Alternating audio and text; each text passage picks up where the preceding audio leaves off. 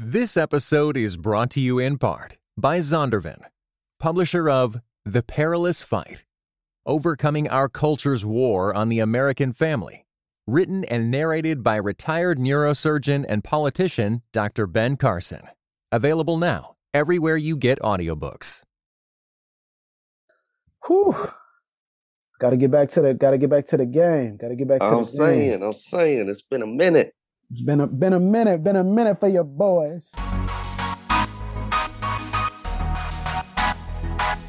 Dynamic voices for a diverse church. This is Pass the Mic.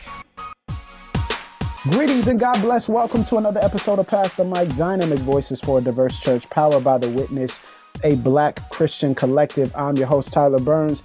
You can follow me on Twitter as long as it's available, and also on Instagram at Burns Clan. Please follow at your own risk.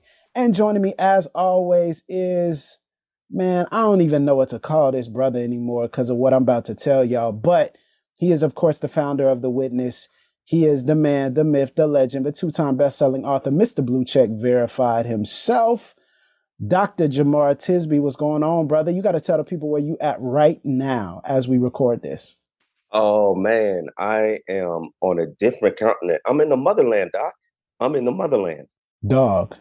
I am in Benin, West Africa, in Cotonou. That's where I be. Yeah, it's an amazing trip, man. I'm here with a group called the Dialogue on Race and Faith.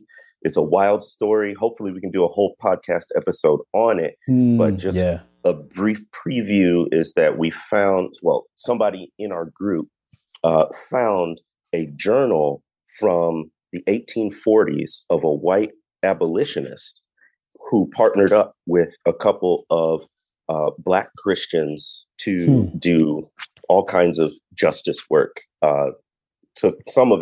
Took him here to Benin. And so we are here learning about the transatlantic slave trade from the other side of the Atlantic, here for 10 days, and how thoroughly appropriate a setting for what we're going to talk about today. Man, that's big time, brother. That's major. That's huge. And I can't wait to hear more about that. But listen, we have to apologize to y'all because we know that the audience has been like, these dudes ain't even talked about Black Panther, and these are two Black Pantherist Negroes.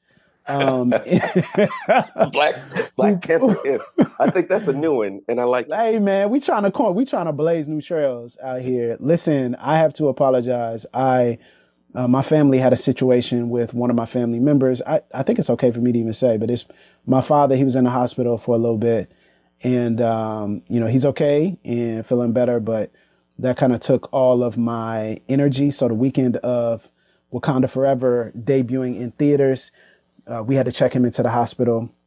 So shoot up a prayer for OG, as we call him. Some of you all are familiar with him based upon him being on the podcast. So that kind of took all my attention. And then the Thanksgiving holiday and all kinds of things were going on. Now Jamar's in Africa. So it's been a long time. We shouldn't have left you without a dope beat to step two. You know the drill. Wow.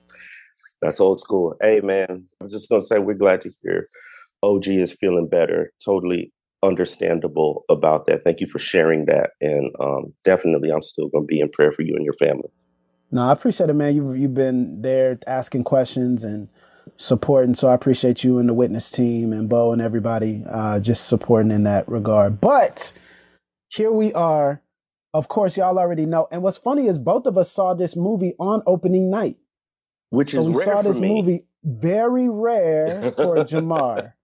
Usually you and Bo are talking about it for like weeks. But I just happen to be in Louisville, where I'll be moving to as we record this in a couple months.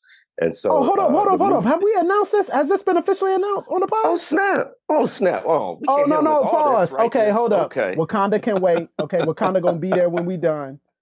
We got food at home. But listen, y'all, we got hold on. We got a big announcement to make because Dr. Jemar Tisby, Wakanda got to wait because Dr. Jemar Tisby just made a life decision and a massive life choice that's going to change his locale, his geography, everything.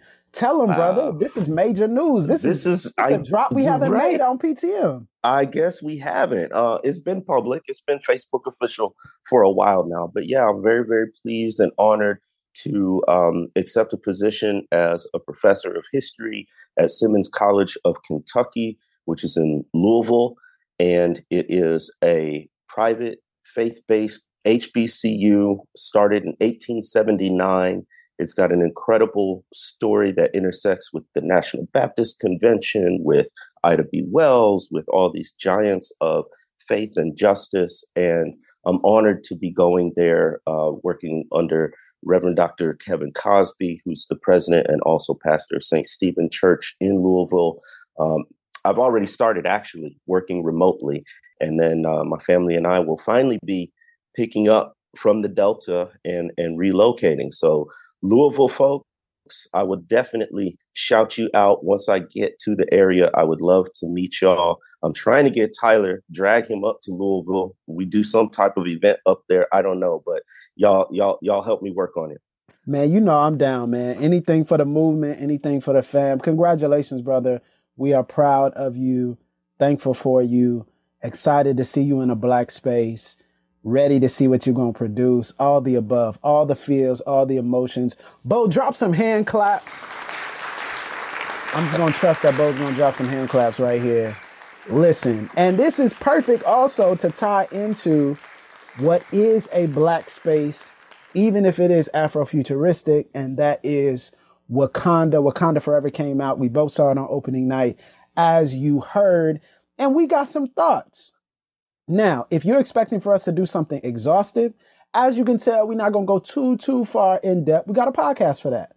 Y'all like, look, man, where's the details? Where's all this? We got a whole podcast for that. It's called Once Upon a Time in Wakanda. And Bo and Aaron did a tremendous job in my absence of holding the fort down and giving you that in-depth, that comic, that, you know, that you want from us, you know, the perspective. Oh, they geeked out on it. They geeked out. Oh, they geeked out. Now, for us, we're going to talk about some high-level conversations that people have been having. But first, Jamar, what did you think of Wakanda Forever? What were your initial reactions? And then now, a couple of weeks later, how do you feel about the movie? First of all, I cried real tears. Like, I was emotional all the way through. Thug tears to the nth degree. I'm saying, it took me back to when we found out that we lost Chadwick. It also took me back to the exact moment I saw the first Black Panther in the movie theater, and how I felt there. Just the sense that we have a place we can call home, and it's not broken down or busted up. It's not trying to get up over oppression. It is a place of flourishing, Afrofuturism, as you mentioned. And I remembered that feeling. I remembered that sense as well. But then, you know, that's blended with the utter ache, the real ache of still missing Chadwick, right? So that was, you know, an emotional roller coaster, mixed in with, you know, in the front part of my brain kind of evaluating how did they do this? Is this going to be equal to, better than, worse than the first one? How did they handle XYZ? All of that. On top of it, I was there with my son, who doesn't usually like Marvel movies yet. He's still into sort of animated shows and whatnot. So it's a haul, especially with a movie this long. But he really liked it too. So I was just glad we got to share that moment together. And the last thing I'll say is there's a small set of movies that you really need to watch with a Black audience. It ain't every movie. It ain't even every movie with a Black cast. But a movie like Black Panther, the first one or this one, is a movie that I think I would have enjoyed much, much more if it had been a predominantly Black audience, which it wasn't. Because there are certain moments in the film, whether it's moments of surprise, they had a lot of big reveals in the movie, or just sort of like inside Black culture, Black jokes kind of thing, that the audience, had it been predominantly Black, would have responded to audibly, vocally. And it would have made, I think, such a richer experience. As it was, I'm the only one laughing out loud. I'm the only one clapping out loud. It's almost like going to a church that's really like buttoned up and stiff, and you're the one who wants to raise your hand and clap and shout.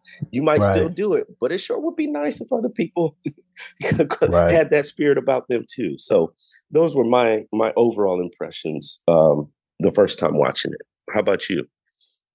You know, it's interesting because I really did not know what to expect heading into Wakanda Forever. And I actually think that it's hard to even analyze the movie as a movie and to break it down as a movie. It's almost as though it's doing a disservice to the experience, because it's really a meditation on grief. And it's a meditation on the depth of grief of having lost someone who is not just valuable to you, but valuable to your cultural community. And how do we move forward while losing an icon? And so it's really a little bit of a public exercise. And I think that's why it felt so close to home for people, not just because we recognize Chadwick, not just because we like the character he portrayed in Black Panther, but because when we lose icons in our local or national or regional context, or even within our church community, who have meant so much to so many people, how do we reckon with that while still moving forward? So it was very difficult for me to judge the movie walking out of it. But especially with the length of the film, it felt like we went into waves of grief, not just because of Chadwick, but halfway through the film, spoiler, obviously, for this review, halfway through the film, we're having to mourn Queen Ramonda. We're having to mourn the loss of Angela Bassett as well. And that led me to, I think, one of my critiques, which is I would love to experience these characters without tragedy. Would love to experience these characters without Black trauma porn. Like, I would love that. I would love if we didn't have to kill off the entire royal family for there to be a substantive conflict. So that to me made it hard to judge the film. But the more I've sat with the film, the more I've enjoyed it. I have not going to see it a second time, which is shocking. Went to see the first one probably 5 times in the theater. I'm not going to see it again. Part of it is life and time. My schedule looks totally different now than it did then. And then obviously the situation with my family makes that very difficult. But then secondarily, I think it was very hard for me to make the commitment emotionally again to the film. Right. So now I've got to make another commitment to the film. And it wasn't that I didn't want to. It was just that it was hard for me. Secondarily, I think, kind of moving into the second phase of my thoughts, the addition and the adjustment, because most people know this, but Namor is a character who is really Black Panther's chief antagonist in the comics outside of Killmonger. And so the incorporation of Namor in a place like Atlantis is something that was going to come in Black Panther lore. But due to Aquaman and DC, their comic portrayal of Atlantis, for Ryan Coogler to shift it to a Mesoamerican take on Namor was absolutely brilliant and daring, and it worked phenomenally well. And it worked in a way I was not expecting for it to work. And I think beyond that, the broader conversations that it brought up, which we'll touch on here in a second, led to kind of this feeling of, wow, there's something rich to be dealt with in mind here. And this is a Ryan Coogler Stan podcast. This is a Ryan Coogler honor space, because what he has done with 2 films, people still are not getting and grasping the level and degree of difficulty of the concurrent conversations he had in the first Black Panther film. That there are 5 different inner circle, intra-community, in-house conversations that he's having at layers in the first film while wrapping it in a comic book action movie, and then having to deal with losing his main star in real life. Yeah. And then turning it and then rewriting the script to being something beautiful. And it is absolutely beautiful.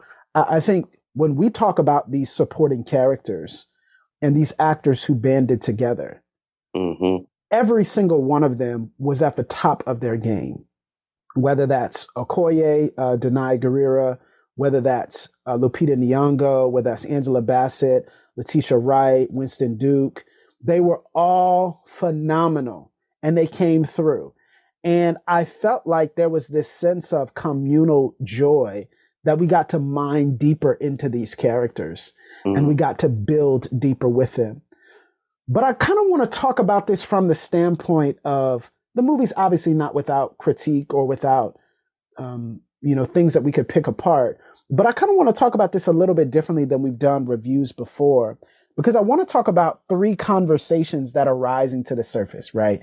And one of them is an obvious conversation. The second one kind of is obvious too, but there's a third one that's kind of emerged as well. So if that's okay, Jamar, I think we should talk about these 3 conversations really briefly and let that be our take on, that's a very PTM way of expressing it, I like right? this approach. We got to do the list, and I think we'll cover enough ground there. Again, this is a second conversation about Black Panther, and you can definitely listen to Aaron and Bo if you want even more. But let's get into it. What are the 3 kind of questions, topics, themes you want? Yeah, so I think number 1 would have to be, how does the film handle Chadwick Boseman's departure? And did the film do it justice? There's this funny meme going around that when you realize, that shocked face when you realize none of the Avengers came to Chadwick or to T'Challa's funeral, right? None of them came to T'Challa's funeral, while every one of the Avengers was at Tony Stark's funeral, right?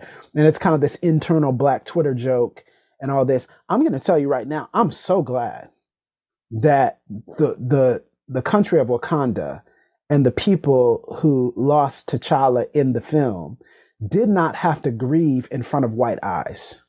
Ooh. Wow, I'm really glad. I'm glad that they could have a full meditation and representation of their grief in their way, with their custom and their culture, without feeling as though they had to do that in front of people who don't even really value their culture and can't value their culture in the same way that they do. It's one of these phenomenons, and I feel this way specifically because I do Black funerals. And as a pastor, I do a lot of funerals. And the Black funeral is a little bit different than other types of funerals. I've done other types of funerals where we were the minority, even though we were officiating the funeral. And in that context, the levels of grief, people don't understand that there's wailing, there's screaming, sometimes fighting, there's laughter, there's celebration, there's worship. There's all these things that take place in a 60 to 90 minute moment for the family to put their loved one to rest. And when other people from different cultures come in, it's almost as though they cannot grasp what in the world is going on. They can't grasp what's happening. And it feels awkward to try to mitigate your emotional responses in a moment like that to make them feel more comfortable. No, I'm glad they got to do what they got to do in Wakanda, how they needed to do it, the way they needed to establish it. And sure, it would have been great if we had a delegation and things like that. And I'm sure that would have been a great thing. We know that that's primarily budgetary, right? You get these people in to shoot, they're gonna charge you money. I don't care who died. They're gonna charge you money, right? Yeah. But I personally believe it was really powerful to see them grieve without having to withhold their response or mitigate their response, and experiencing it how they felt like they needed to. And I felt like that was freeing for us because it didn't feel like, hey, this means something different to our community that we lost T'Challa / Chadwick Boseman, right? That's how I kind of felt. That was my first initial thought about, them processing his grief. Yeah, that's the straight up pastor's mind. Like, okay, how we gonna handle the funeral, the bereavement, Yeah, the who got the repast? body, right? Who got the body? Every, Yeah, exactly. that makes sense. That makes sense. I was very curious going into the film how they would deal with the character of T'Challa dying. Obviously we know what happened to Chadwick. Well, how do you do that with the Black Panther, right? And so I appreciated that the film dove right in. It wasn't a build up to his death. It wasn't even in the past. He could have, Ryan Coogler could have just had it as he died and they pick up after that and not even really go into it. So I do appreciate that they tackled it head on, because it would have felt like a gap. It would have felt like something was missing. It would have felt like we didn't quite get the sense of closure, even with the funeral, if we hadn't walked through that part of it. That being said, it felt a little clunky storytelling wise to have T'Challa, not with all of the technology of Wakanda, they couldn't save him.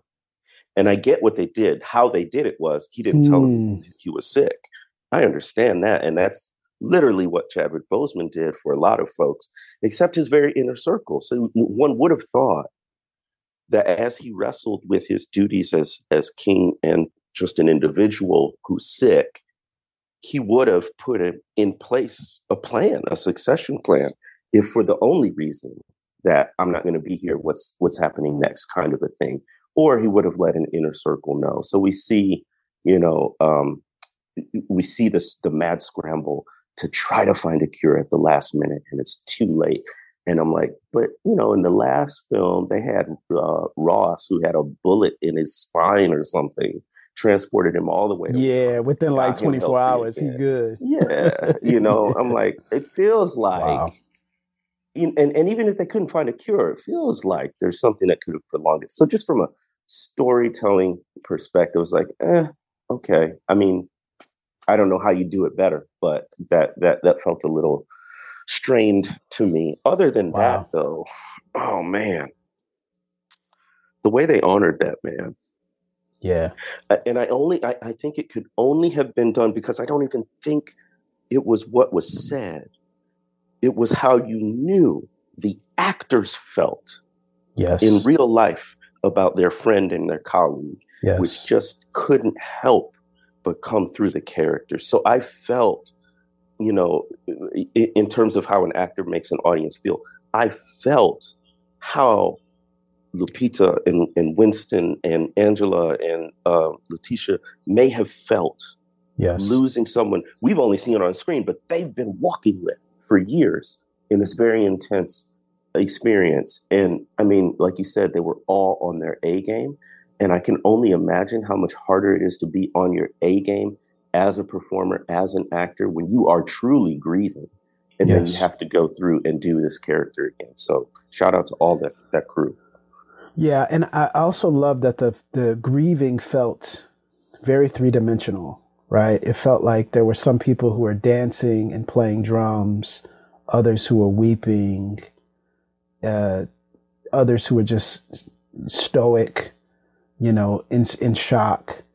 It felt very believable because it is believable, right? It's what they're really having to navigate as they're filming this.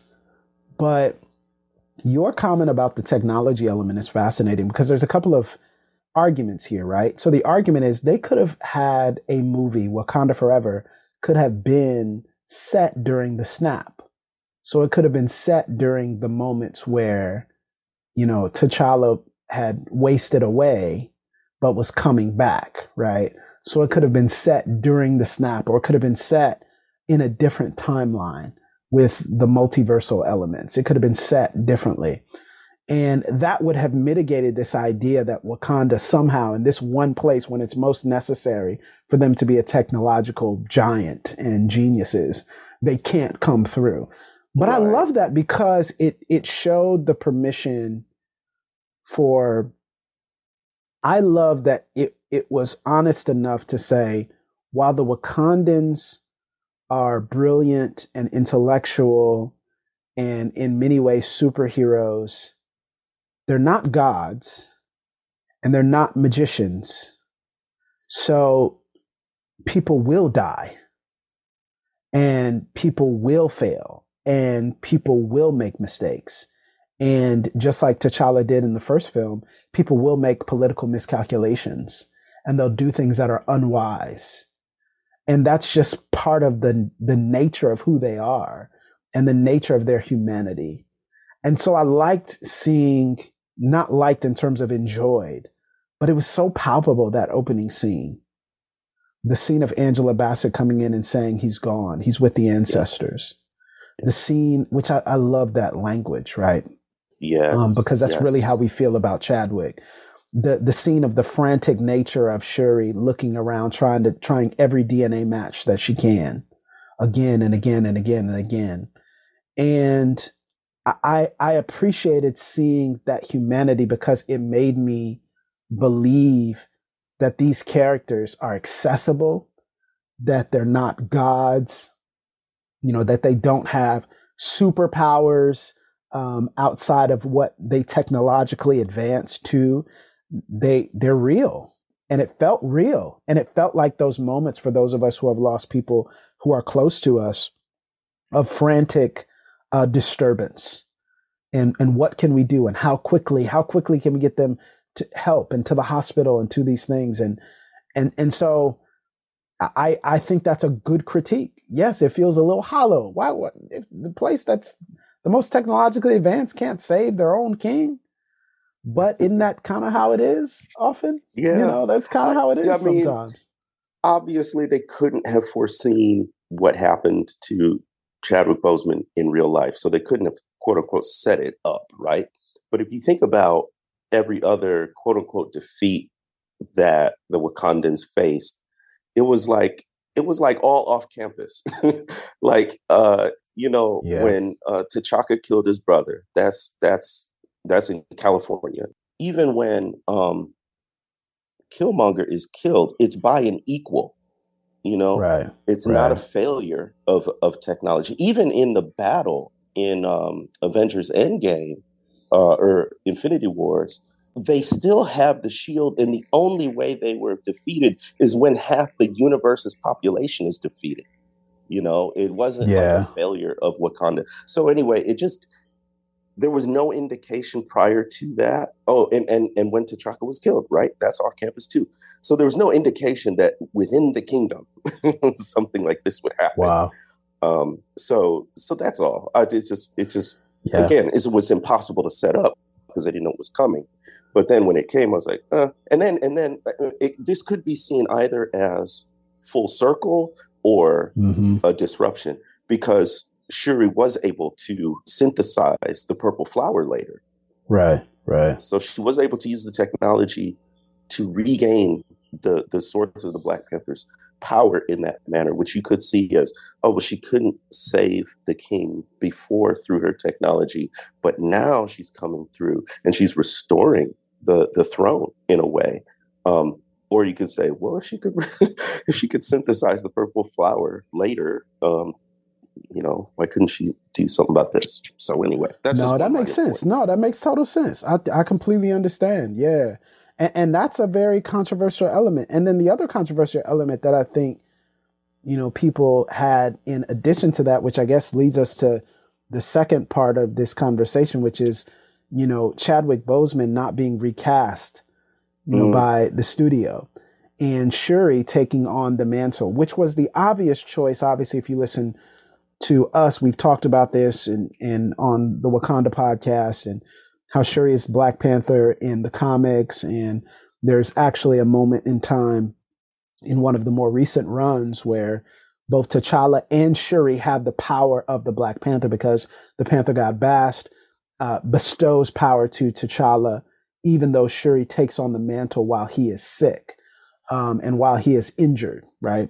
And so it's kind of a strange foreshadowing even.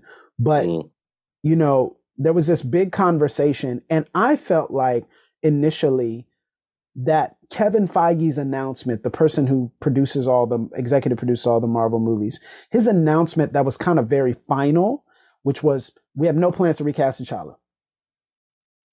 That felt very disheartening to me, because I said, I really believe that every Black child should be able to see a character and enjoy a character like T'Challa, that this is something that means so much to our community.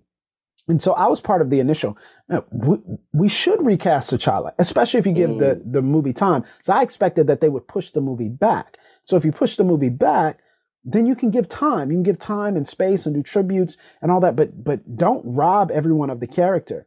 Now, having seen the film and also with the timeline that they have, it wouldn't have made any sense within this film to recast T'Challa. Now, there were some other options. You could have done the multiverse option, which is actually something they still may do, right? So you incorporate another alt version of T'Challa, who's a famous actor, who can step in and take on that mantle. A lot of people are saying Jonathan Majors or Damson Idris or, whoever it may be.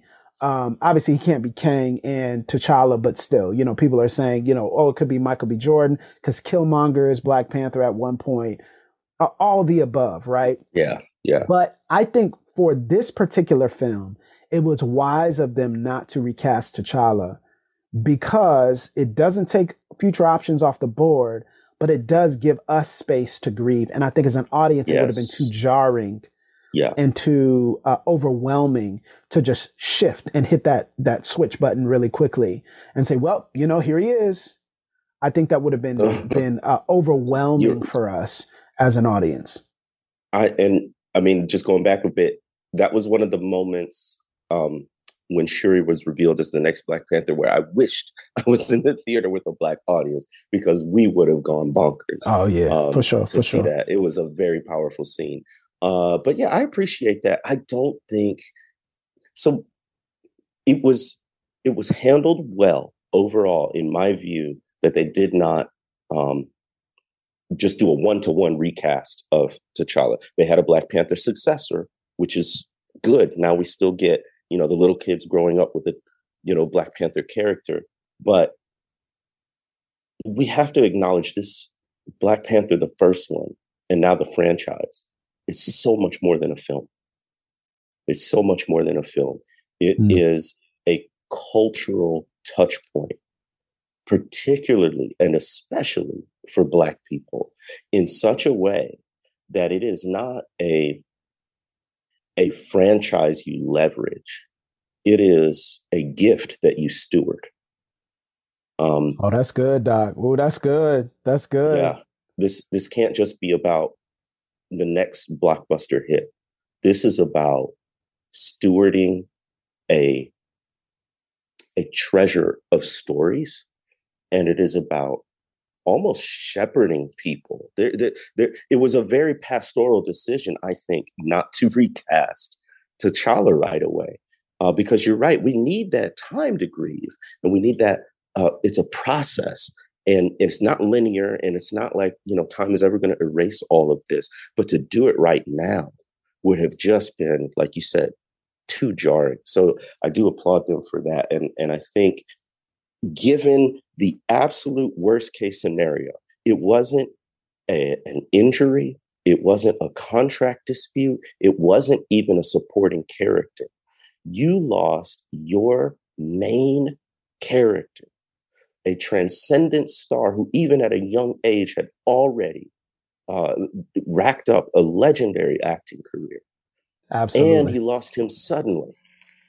How on earth? So the fact that they even were able to pull together and make this film at all, and then let alone do it well and help us grieve, golly. Ryan Coogler is a wizard. He's a wizard. And the film is still tremendous in terms of its score and soundtrack, still tremendous in terms of costumes and set design, still tremendous, right? I think that the hard part at the end was knowing that they didn't just lose Chadwick as a force within the film, but they lost Angela Bassett as well. Come on, talk. And the gravity of that loss, which again, listen, if Angela Bassett is not nominated for an Oscar for Best Supporting Actress, The Witness is starting a petition. The Witness will be starting a petition if that does not happen, because she was phenomenal. It's like she rose to the occasion in a way that only she could have. And now losing both of the gravity of both of those characters feels very overwhelming about the future of the franchise. And one of the things I wish that maybe could have been done is maybe some more stabilization within the franchise. So, you had at the end, M'Baku, stands up and says he wants to challenge for the throne, right? Which he presumably will win because they didn't show it, right? So he presumably will be on the throne, which is a very big decision, especially for him because of the different religions within Wakanda even. That's very fascinating, and to see how they'll navigate that. But I think also I would really just love to see more stabilization within the gravity of the franchise, to say we need some elder statesmen and elder stateswomen who are going to really provide the foundational depth and the gravitas that's necessary. Because as much as I enjoy Letitia Wright's acting, I felt like her turn as Black Panther felt like something was missing so far. And I want to give her space and room to grow into the role. And also, candidly, perhaps the fact that in real life she's anti-vax, and like, maybe that's clouding my judgment, right? That was maybe that's clouding in the back of my mind too. Yes. Yeah, the chief scientist in the MCU is anti-vax. That feels weird, but so maybe that's clouding my judgment, and but she did an admirable job with what she had. I just feel like she needs to grow into the role more, and I even feel like her turn at the end felt rushed. Right. Like, when all of a sudden we don't see Ramonda in the ancestral plane, and then all of a sudden she's like, oh, hey, show them who you are. It's like, what? Like, where did that come from? You know what I'm saying? Like, dope, but like also, man, that probably should have been earned a little bit more. And I feel like Coogler needs some time to figure out how to write for Letitia in that role. Oh, and how to write her into that growth and into that gravitas. But it kind of leads us to another element, which is, people, I'm hearing from the streets are saying black men got erased. Streets are saying ain't no black men in Wakanda. What street they on? Hey, I ain't say which street. I was just saying streets are saying. It wasn't MLK Boulevard, I'll tell you that. I'm just saying streets are saying. What you think about that? Black men getting erased, Jay?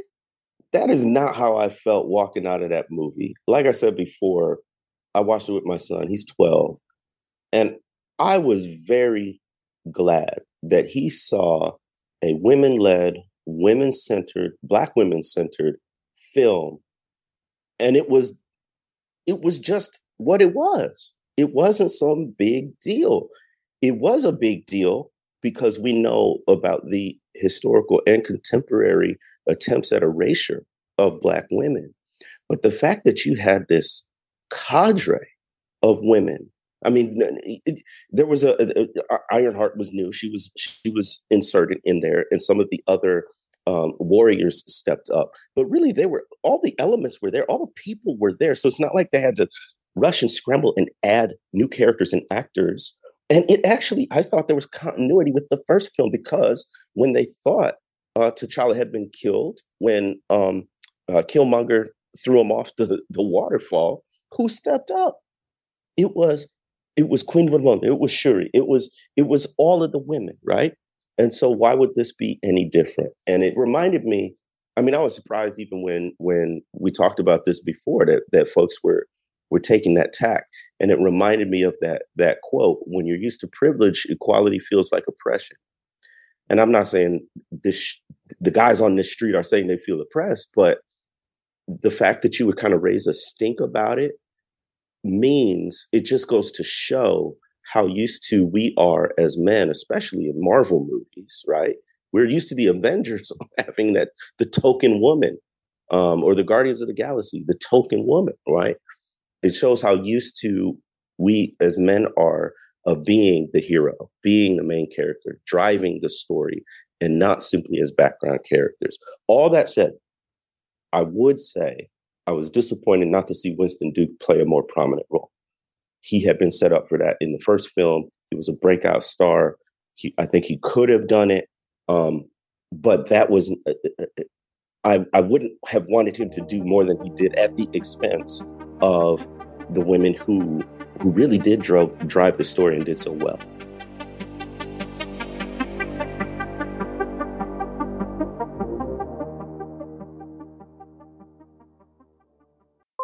Hey everybody, this is Tyler. This is Dr. Jamar Tisby. And we are excited that you're listening to this episode of Pass the Mic, but let me encourage you to support us. You can do so by going to patreon.com/Pass the Mic. And for just $1 an episode. Just $1? Now that's the bare minimum. That's 4 quarters. But if you want to go higher, okay, 5, 10, higher. 15, 20, 25, whatever it is, that will keep this show going and keep the high quality that hopefully you enjoy. So thank you for listening, but you can take it to the next level.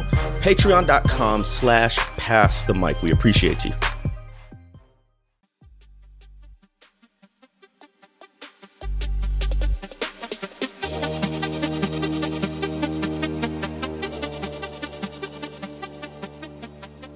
I think that's really well said, Jay. I think the idea of introducing another guy or random guys in this would have felt very odd and would have been, I think, unfair to them, in the specter of us being honest about the fact that, as you said, the women did step up in the first film. These are characters who knew him. These are characters who loved him. These are characters who had a relationship with him. These are characters who we got to know. And so I personally feel like it would have been ridiculous. And I actually think that the idea that there aren't men in Wakanda, especially considering the councilmen who are there, in terms of the High Council, I think that's just absolutely ridiculous. Now, here's what I will say. In the first film, I think what people are referencing, the charitable kind, not the people who are trying to be like, oh, it's an agenda to replace men, but charitably, the people who are actually thinking about story balance, I would say, okay, you're missing T'Challa, Killmonger for most of the film, T'Chaka, M'Jodoku, W'Kabi. Okay, now you are missing like 5 very prominent male characters from the first film who were important in various ways and various levels, but they're pretty important, right? So from a story balance perspective, sure, you're missing a couple of perspectives that probably you should incorporate. But I think giving the women that space and that room was not wrong, didn't feel deficient, didn't feel like a tokenizing move at all. It felt like that's the next iteration of these characters. That's the next iteration of who they are and their growth, right? If you take something like in Avengers Endgame, when all the women kind of had that, power up moment. And they would, initially I was like, man, I ain't going to die on that hill. That ain't that big of a deal. But if you look back on it now, you're like, okay, that kind of feels very like, that feels a little bit tokeny, that feels like, that takes me out of the film, right? It's fine, but it takes me out of the film, right? Because I'm like, okay, maybe they all did this and it's plausible that they could, but the chances of that aren't really high in a battle for Earth's future. So I'm just saying, it doesn't really feel like that's something they're going to do. Come on, everybody come to the spot on the battlefield. I don't care who's trying to kill you or the person next to you. Come on, we got to get the picture. Let's go. Everybody stopped fighting at that moment, like to come over there. It's like, it doesn't make a lot of sense, right? But, now looking back on that looks a little like, okay, let's not do that. But this doesn't feel like that at all. This feels like not at all. These are the best people to take over. And if any one of them became Black Panther, I'd be like, of course. It makes all the sense in the world. Exactly. Well, it because I had listened to you and Bo, I was expecting Shuri to take on the mantle. And of course, that follows the comic books. But I was like, it could be Nakia. Like, it would. I would have loved outlandish. It would have been a little odd, but it wouldn't have been completely out of her character for even Queen Ramonda. Somebody. Right, exactly. Just for a moment. And that's actually what I thought was going to happen. I thought they were going to find some sort of technology that was going to make it almost like people vying for that particular technology so that different people would have to wear it to keep it away from certain people, that it wouldn't be an herb anymore, but that it would be, an article of clothing and something that attaches to your DNA for a set period of time or whatever it may be, right? Or to your nervous system or what have you. And so I thought that it was going to jump between different people, right? And I kind of feel that I'm glad they didn't do that because, again, it's not about that. Nakia doesn't need to be Black Panther to be influential. Okoye doesn't need it. Queen Ramonda does. They know their space. They know where they're called to be. They know their purpose.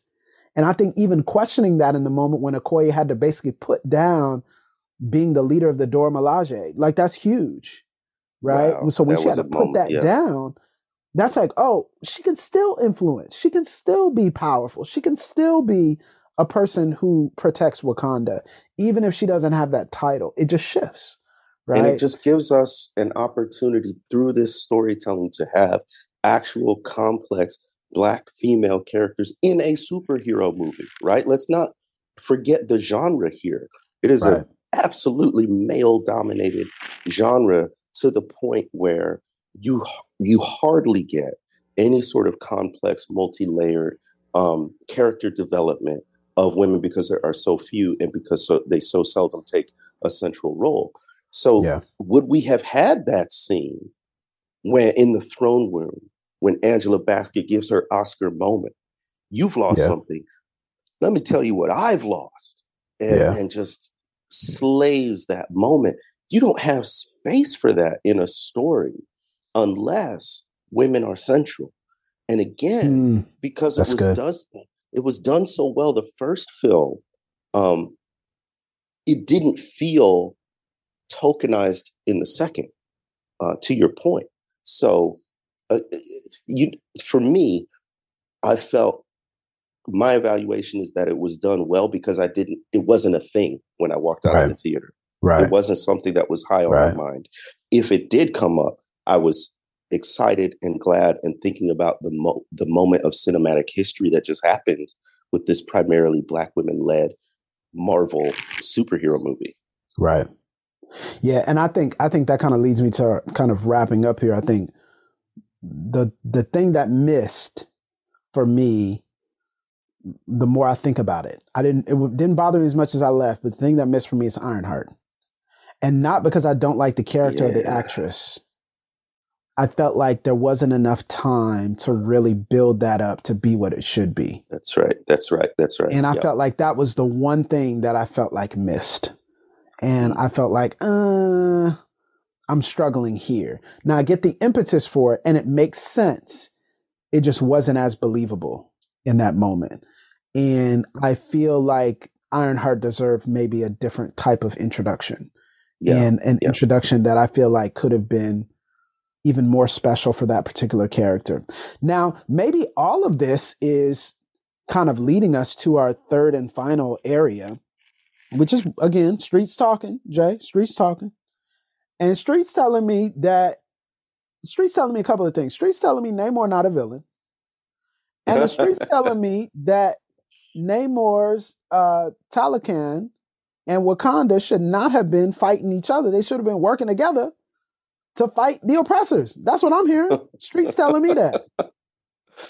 Which street what is you it? think Is about this the street? Same street? Is this the no, same it's a different street. This is definitely a different street. Come on, okay, this is definitely a different street. Just want to know. I had to walk a couple of blocks. I'm good on any blocks. I just got to tell where the Uber driver to go. Okay.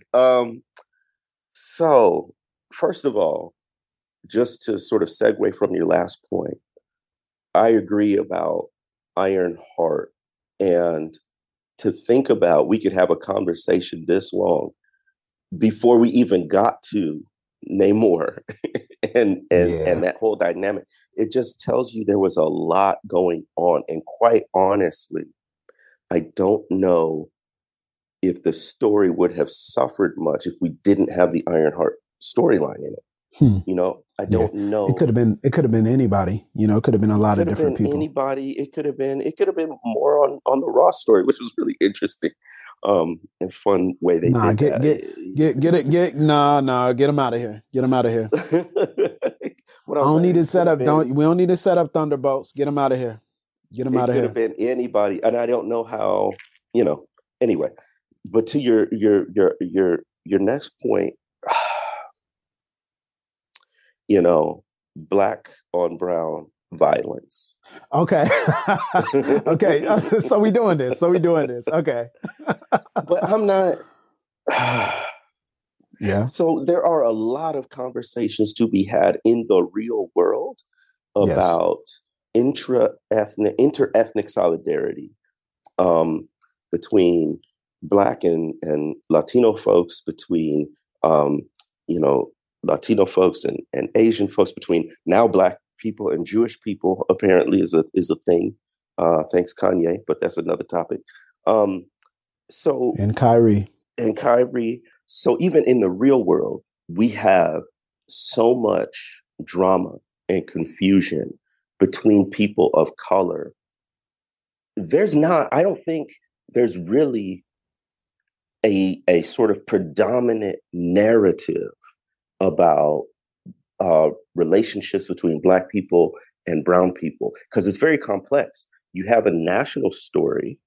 You have like a large Cuban population in Florida. You have a large Puerto Rican population in New York. You have a large Mexican population in Southern California and the Southwest.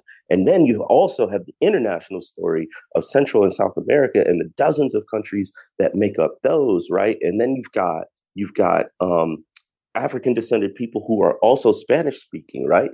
So there's all these dynamics. There's not even, I don't think, really a predominant narrative in the real world about our relationships between different peoples of color. So then when you put it in a story like Wakanda Forever, there's a lot people are working through. So what we have to do is we have to get transported back to an Aztec culture, which as people who are not from that culture or haven't studied it, there's a lot to learn and a lot to take in just from that sort of the Aztec elements of the culture that Coogler brought in.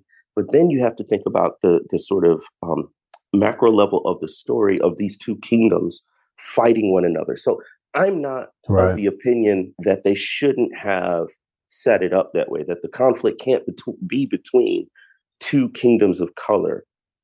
I'm just saying that it is a lot of sort of mental putting of puzzle pieces together to sort of analyze and watch and view and try to enjoy, but also understand that story on so many different levels, when honestly, we have, at least me as a Black person, has a lot more work to do to even understand those dynamics well.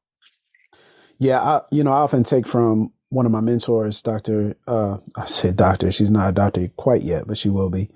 Dr. Sandra Van Opstal, who talks about collective flourishing, right? And when Sandra talks about collective flourishing, like, I think it's really powerful that we think about communities of color working together. And I think that's powerful to think about the fact that in many cases, you take your major cities, we would be majority if we were on the same side on issues and able to, even if we're not on the same side on every issue, we're actually able to organize together and work together on common causes.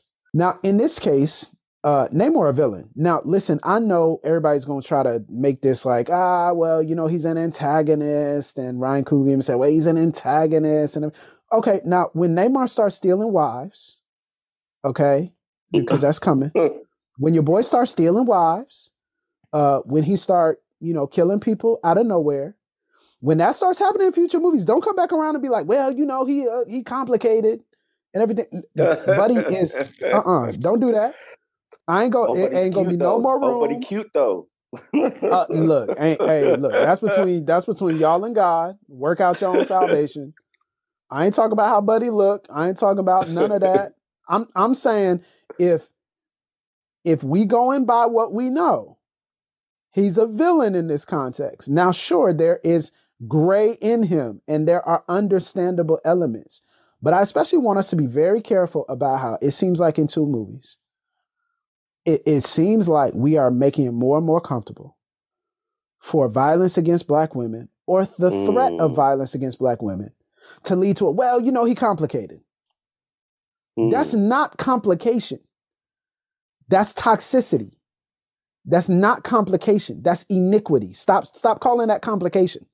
Because when you threaten to kill a Black scientist who is a young woman, and when you in Killmonger's case, when you choke a Black working class woman and lift her above your head, and when you kill your girlfriend in order to protect your cover, don't tell me about complicated. These characters are wrestling with complicated and complex ideologies. They themselves had actions that were not complicated at all. Okay, this is anti-Black. Okay, this is misogynistic. Let's call it what it is. So I'm very careful about this because we have to be we are setting a tone here, I believe, where every time someone threatens violence against women, now we're saying, well, because nobody thinks Claw is complicated. Like nobody from the first film, nobody's like, Ulysses Claw, he kind of had a point. Nobody's saying that because he don't talk in dope sentences. He don't put his words together. He don't have some compelling, and he not cute. So we need to be careful here. And so I was very aghast at some of the conversations I'm here. I'm like, no, hold on now. I understand he has trauma and that affects him. And I'm not saying there's not a history and a backstory for Killmonger and for Namor. But I'm saying we need to be careful about, he ain't a villain. If you threatening to kill, well, come on now. If you just show up in Wakanda and you like, listen, you do this or else. And they're like, hold on, who is you? It's throwing we don't know who you are. You're going to show up to the queen while the queen's trying to grieve her son and then be like, well, you know what? If you don't do this, it's about to be on. And everybody's like, you better go eat a starfish. Right, exactly. In defense of good writing, though, I'll say what Coogler and the writers have done in both films is move beyond a very two-dimensional villain who's easy to hate. You even got glimmers of this course. with Thanos, right? But then when we saw Killmonger, that took it to a whole other level because folks who also killed a Black woman. By the way, Gamora. Yes. Here we go. And Black woman. Gamora's Black. She was green in the film, but anyway. But at least I think what they're trying to do with the also inevitable consequence of having Black women in prominent roles is they're also put in harm's way. But I think what they're trying to do, and I think what they've largely succeeded at in the films, is create a character who is an antagonist, who, yes, I think we could safely say is a villain, but who you're also like, well, they might have a point. Or what would, at the very least, you're saying, I wonder what I would do in that situation, which I think is great writing. Makes it more interesting, for sure. Oh, absolutely. Now, this is not that standpoint. This is not from the standpoint of saying, oh, there isn't complexity in the ideological realities that are at play and the locational, historical reality of where they came from, what they're going to do. All I'm saying is we just need to be very careful as a culture because it seems like we're being desensitized to violence against Black women. And I say this at a time where, as we record this, if I'm not mistaken, Tory Lanez trial is happening, right? Mm-hmm. And this is an artist who shot Meg Thee Stallion, a fellow artist who is extremely popular, of course. And so again, now these are lines, in double entendres in rap songs and people saying, she lying and all this and she made it up. And, Tory's a great artist. And, I'm just hearing a lot of these things. And so perhaps this is hypersensitivity to say, hey, we need to be careful about being desensitized to the idea that Black women can experience great harm from characters who we respect and admire for different reasons. And we justify that harm because we respect or admire these characters. And we think, oh, they should be a good guy, or they should be this, or they should be that, or they bring something to the table that's different. I think from Ryan Coogler's perspective, he's writing this to say, okay, how did these countries get together, right? Which is where they end up, right? How do they get to a place of understanding? And do they have to go through violence and bloodshed? Probably not. But it's reality that they probably would. But based upon Wakanda's exceptional action, and based upon Wakanda's decision to forgive, and Wakanda's decision to, frankly, turn the other cheek, they're able to work together and move forward, right? When they go That's low. really what we see, right? Oh, you killed my mom, but hey, I ain't gonna let vengeance consume me, just like T'Challa didn't let vengeance consume him in Civil War. So I'm not gonna do this, and just like my brother didn't do it then, so let's work together and let's fight together in the future. And I think that's cool. I'm just saying, y'all don't act brand new when Namor gets written differently by a different writer, because that's Namor. Okay, don't act brand new. Don't come back around and be like, well, y'all didn't say this was going. I told y'all it was going to happen. So when it happens, don't be like, man, I can't believe that they ruined the character. No, that is the character. He is who he thought he is. Okay, I'm just saying. I'm trying to prepare y'all for some heartache and some heartbreak. Yeah, and you're also telling us that you're basically a Will Smith fan, and you want more Black men stepping up and slapping people in defense of Black women. So this would be perfect, right? This would be perfect because people got mad at me for how I talked about Will Smith before, and people called me out about it. And I said, man, maybe I was too harsh. And now y'all gonna say you a Will Smith apologist. So this will be full circle. I'm here for it all. Get you somebody who can do both. Get you a podcast host who can do both. No, I think there is a great, I really appreciate the conversation though.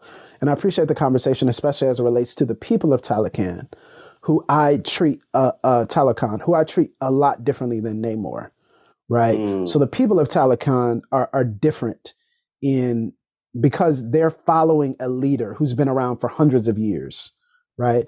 And that leader, having been around for hundreds of years, has some set ideals. And yes, he is trying to protect, but he's also telling them what to do, right? So they're following his lead, and he knows more about the surface world than they do, right? And so he understands a little bit more. He's the one making the threat. It's not 1,000 of his people there with him, right? He's the one making the threat. He's the one who's saying, okay, somebody was killed, on our territory, so now we have to go and avenge. Right? He's the one that's influencing all of that. So it's not to say, again, that it's necessarily all malicious of what Namor is doing, but I sense a lot of cunning and guile in him. A lot of cunning and guile. Yeah. A lot of it, right? And so I'm saying, okay, well, yeah, I'm not going to give a character who's that clever all the benefit of the doubt. Even if I didn't know anything about the comics or a character, I'm not going to give that character all the benefit of the doubt. Like, he doesn't know. He has plausible deniability. I don't think Namor does. He's been around more than anybody else in the film. I think he knows what's up, and I think he knows what he was doing when he approached in that way. So that's what I would say to kind of close that loop. But go ahead. Well, he all but tips his hand at the end, where he's talking to one of his lieutenants, who's basically like, yeah, we're going to make them think we're their allies, and then when it's necessary or convenient, we'll be where we need to be. Keep your friends close and your enemies closer. Right. So, absolutely. Yeah, he definitely intimated all of that. I definitely respected. It was really incredible the way that they were able to build this underwater world within a film that on the surface, brilliant. There was so much going on just in Wakanda. But then, my goodness, not only did he build a world, he took that bold stuff of saying this is going to be an Aztec Aztec world, and here's all of the sort of cultural trappings that most of the viewers probably aren't that familiar with, but we're going to weave it in a way that feels as authentic as you can be in underwater world, right? Yes. So you walked away with a sense, oh, there really is this whole other nation. And then back to your point about, black on brown violence, or what does it mean that they were pitted against each other instead of against the oppressor, which would be, European descended people or white people. It's almost like they're the only two heavyweights. They're the only two world superpowers in that sense, right? Because they set it up at the beginning of the movie that no other country could come close to Wakanda. So when the Queen sets up this dramatic showdown in like the UN or wherever they were, and marches in the actual soldiers who were sent in undercover to do dirt, and it's like, oh, we caught y'all. Matter of fact, we got the proof. Here they are. Bring them in. Okay, so next time y'all want to say something to us, just don't. So like, how in that world would Wakanda and Namor's kingdom, who could, if they teamed up, there would be no one who could that is true. Yeah. A fair fight, right? Like, so they can go against every major nation in the world and still come out sparkling. So in a way, they were the only two who could go up. They were the only two heavyweights, right? Yeah. And so in a sense, everybody else is below their weight class. Yeah. Oh yeah. You're not gonna punch down. That we know. There's a couple of countries that still have yet to be revealed that I think probably still could give them a go, but yeah, that's kind of future talk. And I think also Namor, he acknowledges that. He's like, man, Black Panther, is the most powerful, she's the most powerful, character, most powerful fighter and leader on the most powerful nation in the world. Right. So he even acknowledges after Trey says, all right, they better. Like, cool. You got me. But we gonna be right here. And so I think you're absolutely right. Absolutely. Well, Jay, this has been awesome. There's so much more that we can cover. I'm sure that we may even be talking about this in a couple of weeks, potentially with our cultural artifacts episodes. Maybe, who knows? Might make a reemergence. They might literally be back. But thank you so much for hanging with us, rocking with us, everybody. I want to hear your thoughts. What did you think about Wakanda Forever? Were we bugging? Is Namor the truth? And I just don't see it, what they call him, Aqua Poppy. Is he just Aqua Poppy? And I'm just I'm going to it. I've got to go with you on some of your trips to the streets, because you be hearing some things that are hilarious. Hey, man, Streets is watching, man. I don't know what to tell you. Streets is watching, man. But thank y'all so much for tuning in. Jay on the motherland, thank you for rocking with us, man. A full 9 hours ahead, 8 hours ahead, whatever it is, man. Thank you for rocking with us, brother. We appreciate you. And we appreciate you as an audience. Let us know what you think. And we'll see you soon on the next Pass the Mic.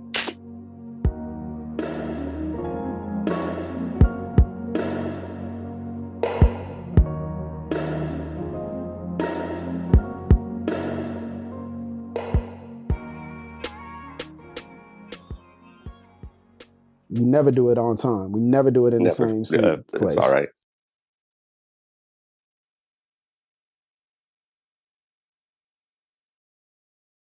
This episode was brought to you in part by United We Pray. United We Pray is a podcast devoted to praying and thinking about racial strife, especially between Christians. Come join us in praying for the unity of God's people.